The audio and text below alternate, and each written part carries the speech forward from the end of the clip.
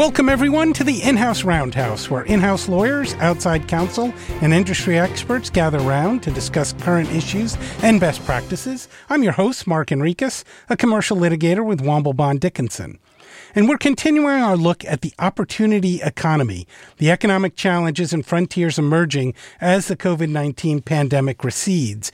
And we're going to be talking about government contracting today. This is a particularly important topic, and I think it's timely. On Friday, Congress finally passed a $1 trillion infrastructure bill. A lot of people are thinking more government money is going to be available, and they may want to get in the game of government contracting. A lot of people are already doing government contracting, but it's a pretty complicated process. So we are going to talk to you about that today and talk about opportunities, but also some of the risks and challenges in that. And I think a new administration in Washington means a shift in enforcement priorities and regulatory change. So we'll be touching on that as well. Joining me are my colleagues at Womble Bond Dickinson, Sarah Motley Stone and Suzanne Beam, who regularly represent clients in government contracting matters. We also have Mary Karen Wills, Managing Director at the Berkeley Research Group in Washington.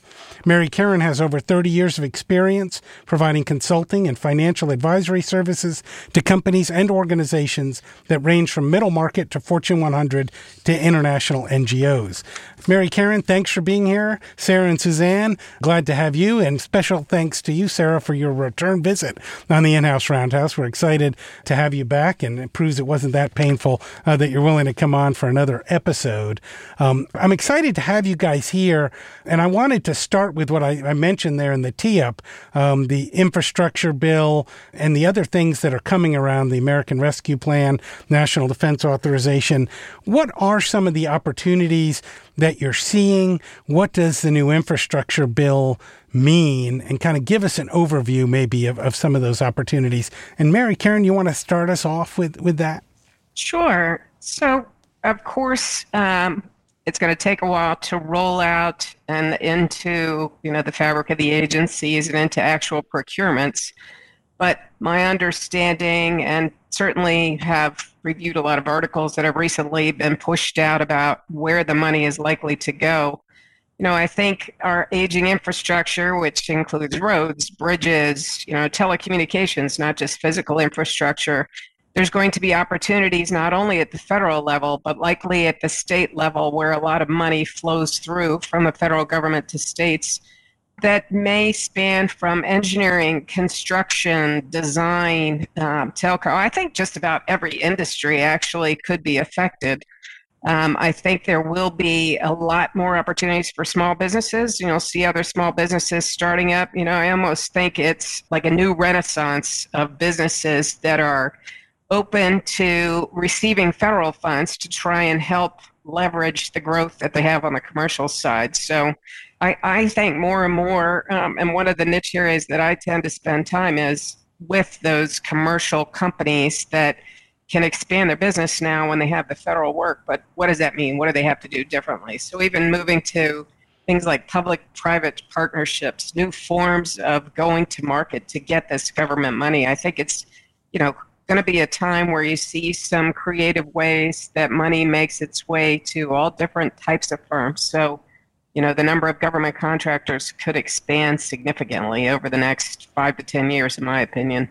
That makes sense. Suzanne, is that what you're experiencing? I know you help people navigate some of the regulatory challenges of being a government contractor. What are you hearing out there among your clients and maybe new folks coming in?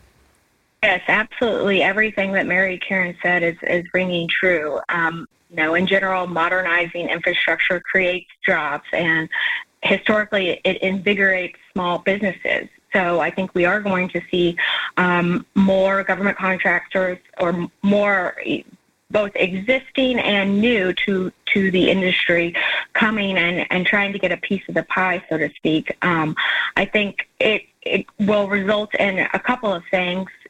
Some companies that are new to government contracting may not understand the implications of accepting those federal funds and falling under the label of a government contractor.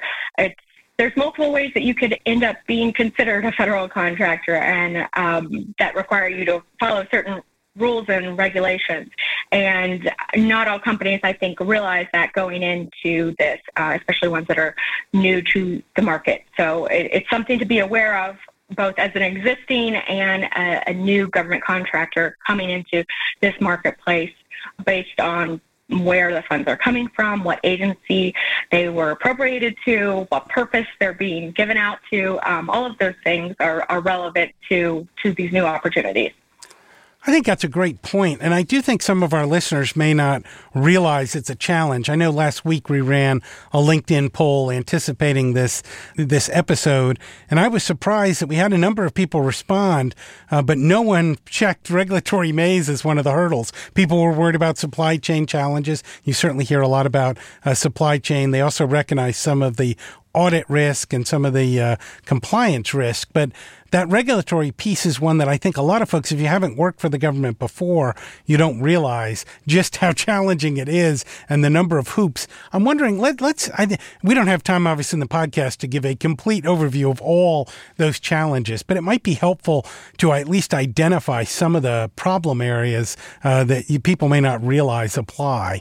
And maybe back to you, Mary Karen, to hit on some of the ones you think are the most either challenging or overlooked that people may not think about when they say, oh, here's federal money, I'll help build out broadband, or I know something about telecommunications, I don't mind, expanding beyond my private work and, take $1 million of federal money to boost my sales. Yeah, I think, in my opinion, the biggest differentiator from the start of receiving federal monies is the whole contract and all the terms that you're signing up to and you're held to. A lot of business in the commercial world is done based on relationships. When you deliver the final service or product, you get paid. With government contracting, it's not necessarily this whole sea of regulations. It's what's in your contract that you've now signed up and promised to do. Whether it's a certain level of project management reporting, technical progress, the way that you invoice the government, the way you do procurement, your conflict of interest programs. So having knowledgeable people that can translate what has been put forth in a contract to what is the impact on the company, to me, has to be the starting point and is a very unique difference or nuance to doing government contracting that many companies just haven't staffed up with a skilled contracts person. Certainly you could outsource that. That's where people like Suzanne would be extremely helpful to be able to come in and translate that knowledge to a company pretty quickly.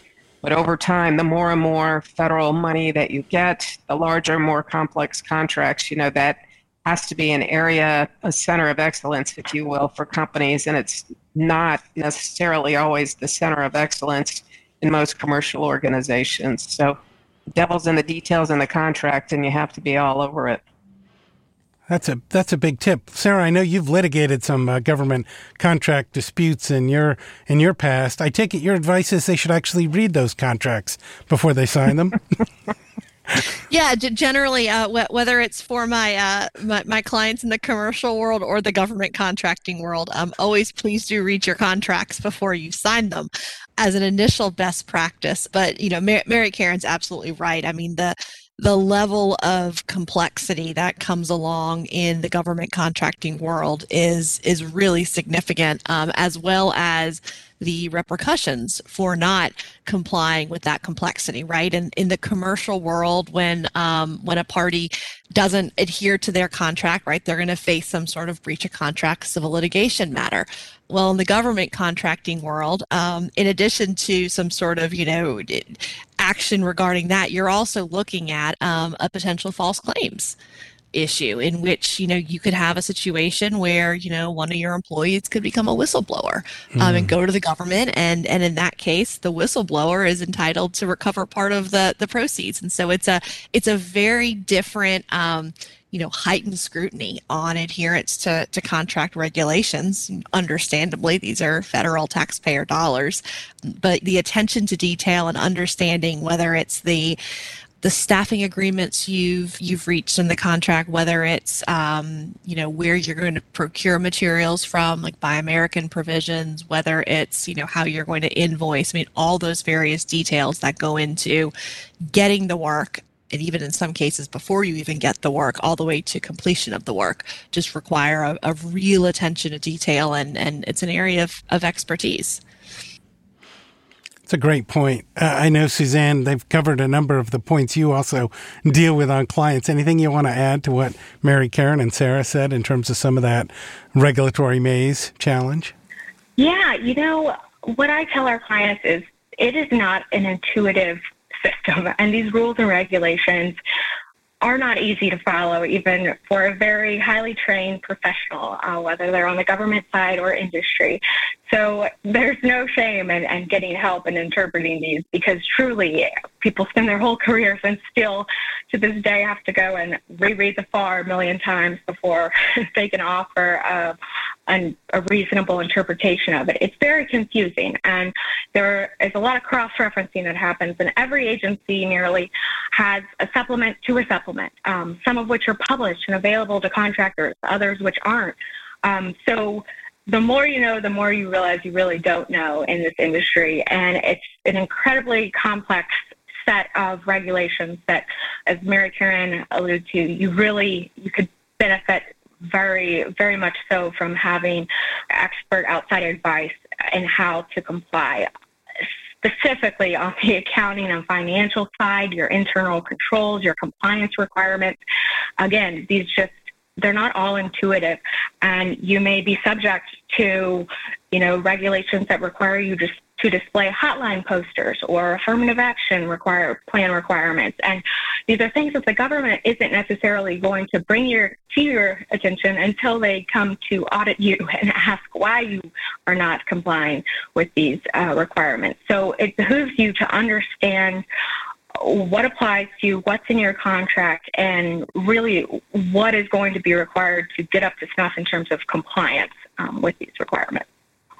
Yeah, I was just going to add one more point that just occurred to me. There's a lot of angst out there about the president's executive order about government contractors having their workforce be vaccinated against COVID-19. And that is a good example when you become a government contractor. If you're a large, primarily commercial company, your entire workforce isn't necessarily going to be working on that contract, but some of the rules and regulations that you sign up to, it's hard to just wall off a piece of the population of your employees and say, well, here's the only people that are affected by that. Time charging is a good example. Oftentimes on government contracts, people have to fill out time reports and say, what contract they worked on and how they spent their time.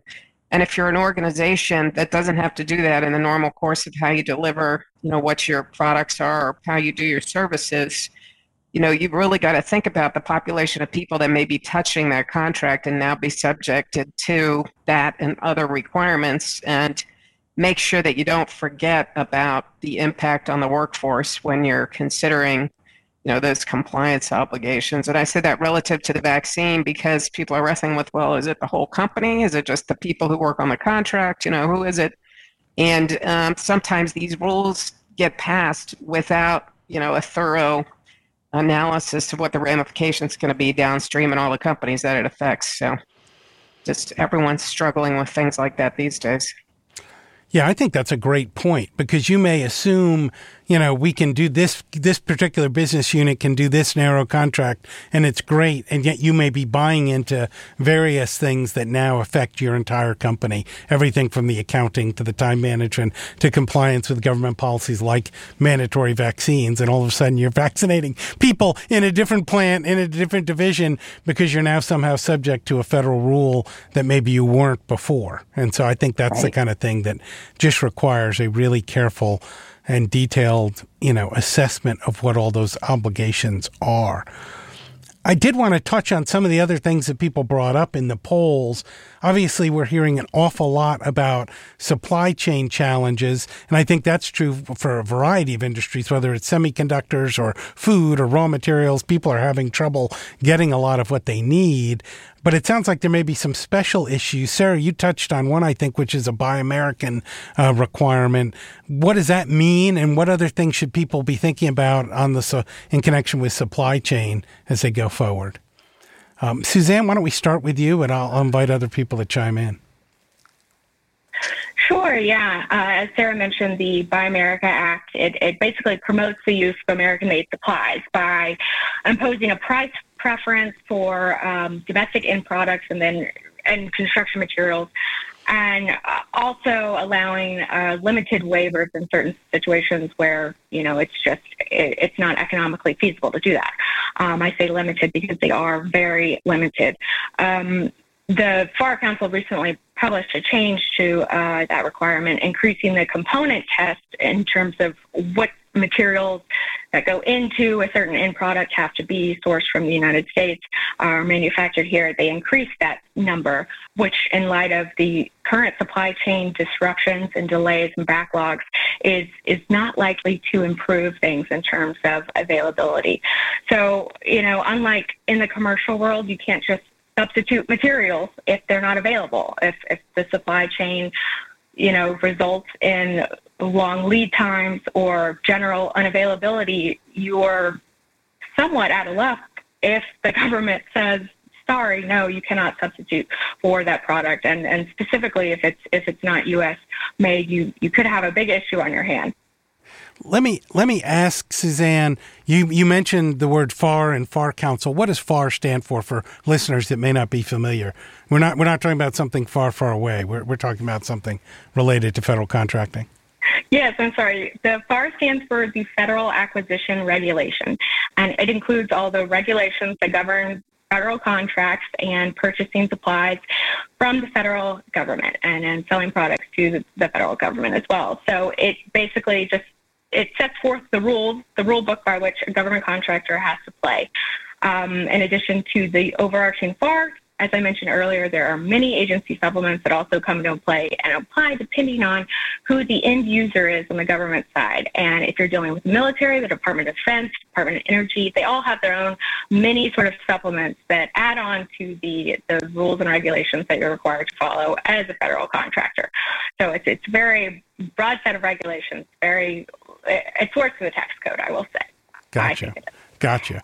No, it sounds like a real challenge. And I think your point about, the thinking about those and being aware you can't automatically substitute is a key point to think about at the time you sign a contract, not when you realize you can no longer find domestic supply. Mary Karen, it looked like you wanted to add something in on that piece.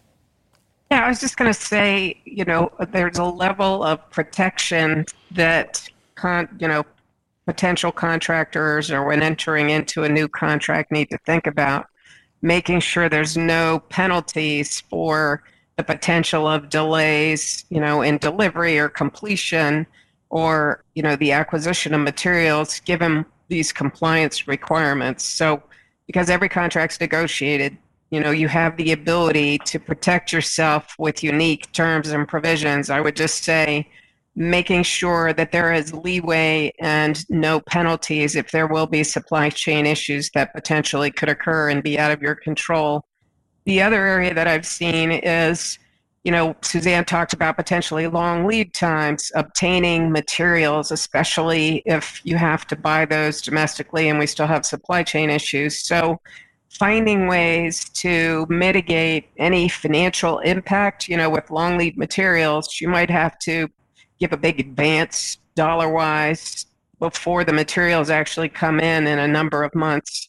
And if the government's buying something and they're only going to pay for a completed product, and you're left financing for a long period of time these materials that you had to buy on a long lead basis, you need to find ways to have, built-in reimbursement for advances or for long lead items, other creative ways to cover the financial exposure that now that potential supply chain delays could impact. It wasn't something that used to be on the radar screen. People could predict how long it would take. They had ERP systems. just-in-time inventory was fine. You know what? That's all been thrown out the window. Now, protection's kind of the name of the game. Same works on the government contract side. Absolutely. And I would add, in the commercial world, parties typically protect themselves from delay, but through the invocation of delay clauses, liquidated damages clauses. And again, you're just not on the same playing field whenever you're dealing with the government. You don't really have equal bargaining power to insist those clauses are favorable to you as a government contractor and that they're inserted into the contract. And then you don't always have as much power to enforce them when you are lucky enough to have them. To Mary Karen's point, advance payment is not something that the government typically does, absent express statutory authority. So, and that is rare and few and far in between. So, whenever you have agencies like the Department of Defense moving towards fixed price contracts for risk shifting reasons, as a government contractor, you really have to take that into account whenever you enter into this realm, because it's going to cost more to protect yourself, to prepare for some unique supply chain challenges. We were talking about the BAA. There's also multiple cargo preference acts, meaning that you can only bring supplies here on U.S. flagged vessels, and that exists with both military and civilian agencies to a certain extent. So all of those requirements that aren't necessarily subject to just a commercial transaction come into play and need to be taken into account as you assess entering this realm. Great tips. Sarah, I want to shift to you. I guess, if we've got listeners that didn't go to Suzanne or Mary Karen ahead of time or otherwise have issues of realizing they're not in compliance, what are some of the risks? I know the government has a range of options, from audits to investigations to civil proceedings, criminal proceedings. Can you kind of give an overview of some of the bad stuff that can happen and some things maybe to be on the lookout for in terms of some actual, being on the opposite side of a V from the government?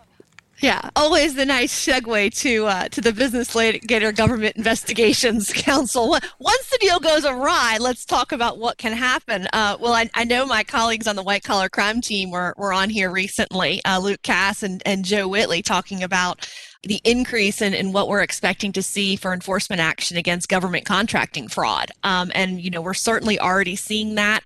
About 2 years ago, the DOJ put together what they call their Procurement Collusion Strike Force. It's a mix of U.S. attorneys, some members from the antitrust team, the FBI, the various offices of Inspector General from DOD and other federal agencies, in which they're really taking a close look at the government contracting industry and trying to weed out situations of procurement fraud, which are potential antitrust violations when you look at issues of bid rigging or colluding the market, right? So just like in the private market, you can't say, great competitor, I'll take the eastern half of the state, you take the western half of the state. They're trying to root out similar issues in the government contracting world. In addition, what we're seeing is a fair amount of scrutiny being placed on joint ventures and on general activities that are being put together, in advance of entering into the contract, right? A lot of times you'll have companies, team or partner with another company where they say, okay, we'll be the prime and you can be the sub. And so they look at situations, is there improper trading off? I'll be the prime this time, you get to be the prime next time. We also see issues arising when you start looking at some of the Small Business Administration's set-asides for either small business preferred contractors, veteran disabled, women-owned, service disabled veterans, and so forth. Just this past July in the Eastern District, there was an almost $5 million penalty paid to settle a False Claims Act by a contractor in the IT space.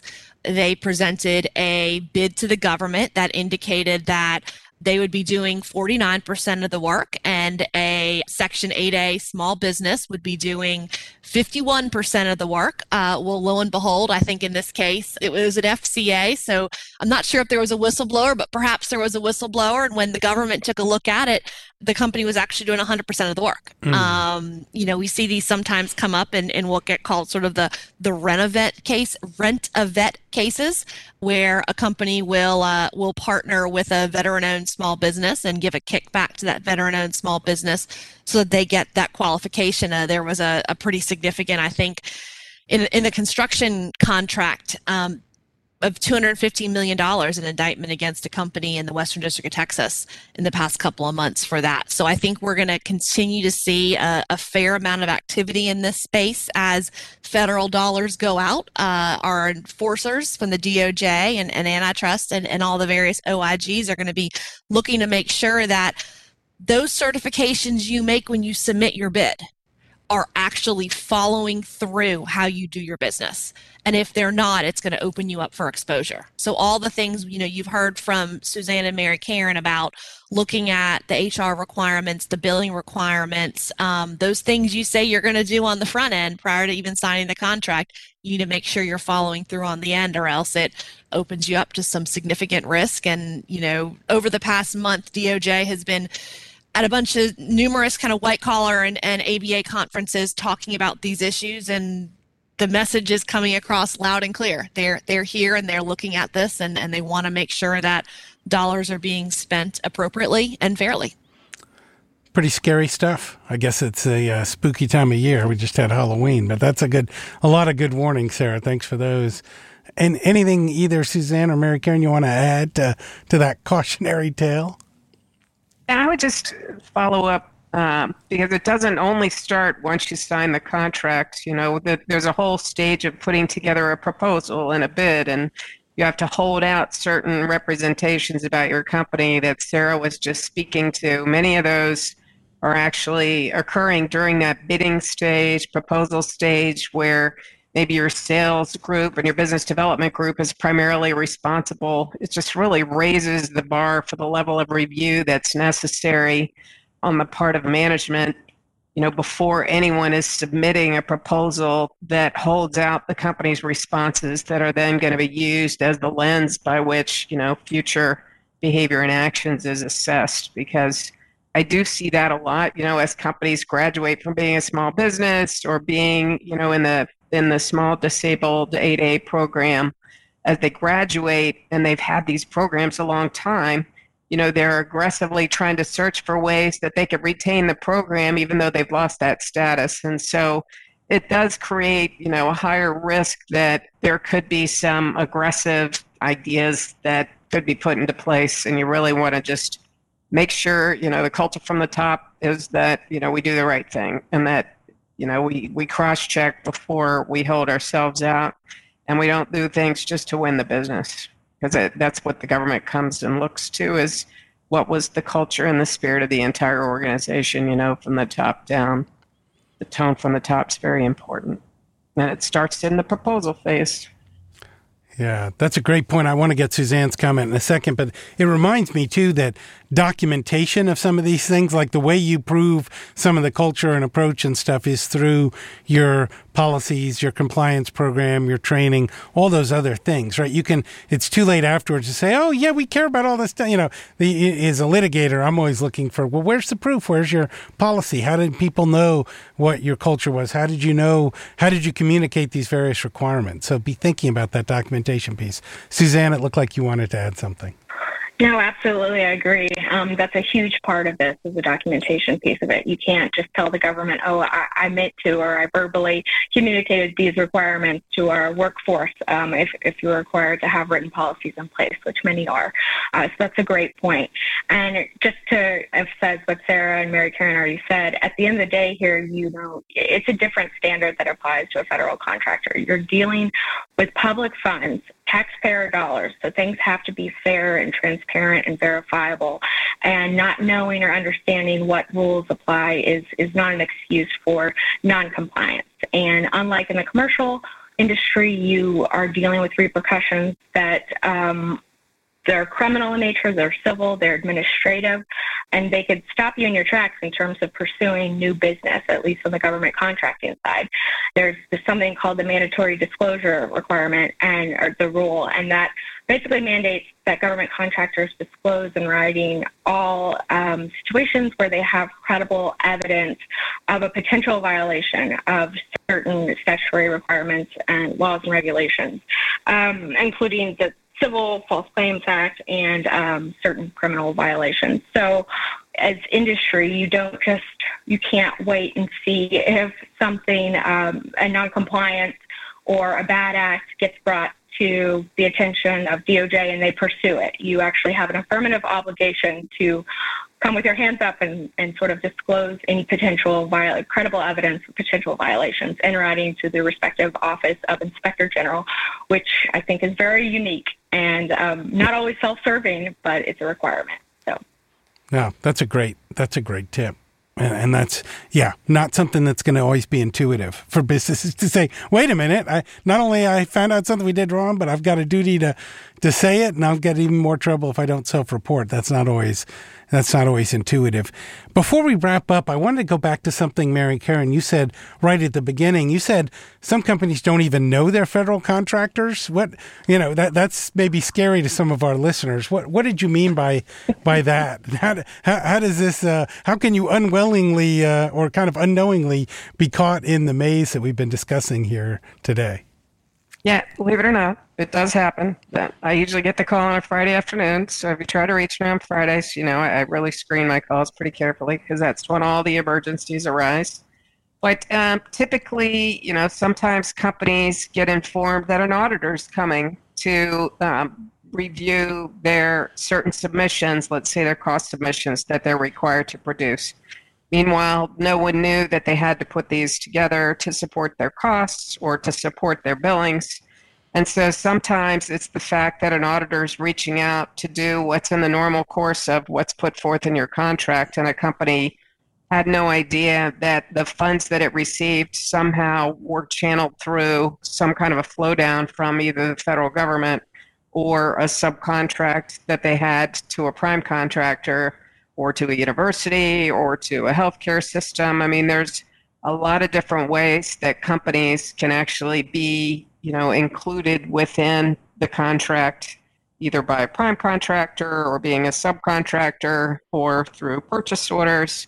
And companies that aren't familiar with doing government contracts may not have recognized that it was attached with federal funds.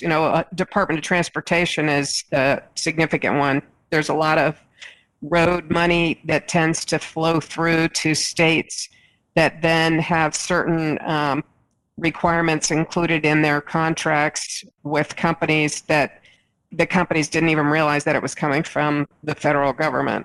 Some of the CARES Act money is kind of that way, in that you didn't realize that, some of the emergency rental assistance actually was flowing from a federal agency. It just seemed like it was coming from the state. So really, knowing, that color of the money, where is it ultimately coming from? Again, looking to the contract terms, there should be some indication, but if, you didn't have someone knowledgeable really combing through, doing that, review, standing up, what are the requirements once we sign this that have to be fulfilled after the fact, and noticing, we could be subject to this audit provision, or we have to do these reports.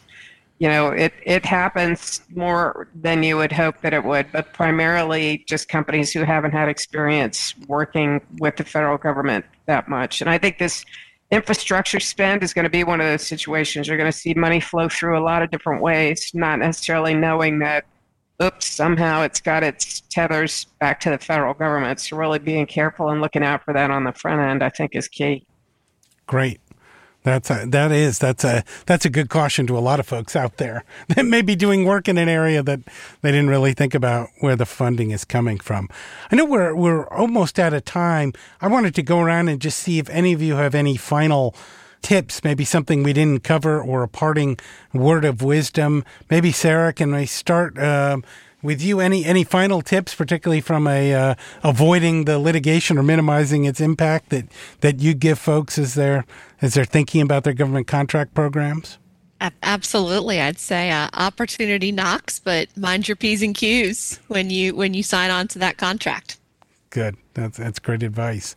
Suzanne, I know you help a lot of folks with those P's and Q's. Any tips you want to provide listeners? Yes, we do.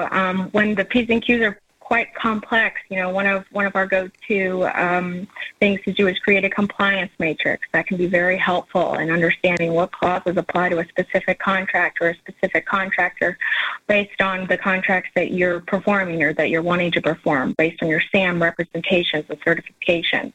And then the other piece of advice I would give is whenever you get a contract as a company and it comes through sales or compliance or whatever office or department negotiates that, also send it to HR and loop everyone in to who the parties are involved. If they're a federal government contractor, figure out if you're what kind of subcontractor you are. If you're a subcontractor first tier, second tier, third, map it back to the federal contract to ensure you understand the full breadth of requirements that perhaps fourth tier subcontract doesn't say on its face, but cites in the last sentence of a 50-page agreement.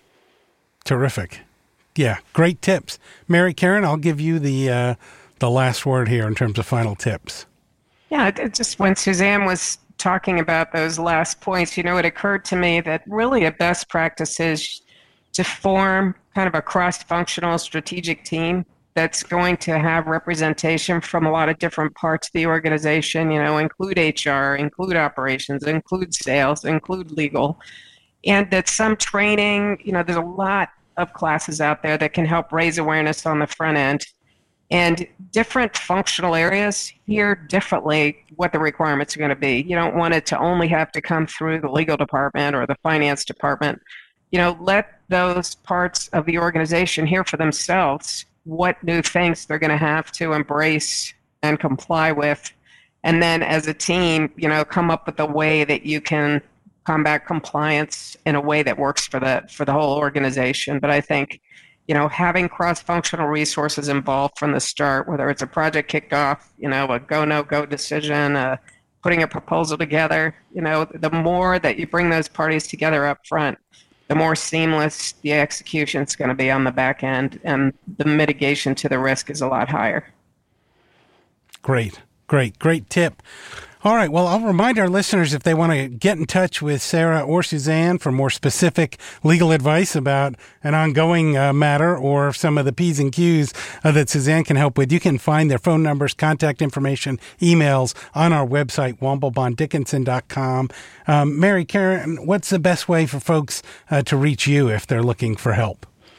Yep, it's MK Wills, WILLS, at thinkbrg.com. We have a pretty robust website. I'm sure you can find me. Terrific. There. That sounds great. Well, I appreciate it. Thank you all for participating in a really exciting, a little scary, but exciting conversation about some of the ins and outs of government contracting. And I hope people temper some of their enthusiasm and get advice going in if they're going to try to take advantage of some of this new federal funding. I want to remind our listeners you can find previous episodes of the In-House Roundhouse and subscribe to this podcast on our website, womblebonddickinson.com, or on iTunes, Spotify, or wherever you get your podcasts. Thanks, everyone, for listening. This has been the In-House Roundhouse. We'll see you at the next station.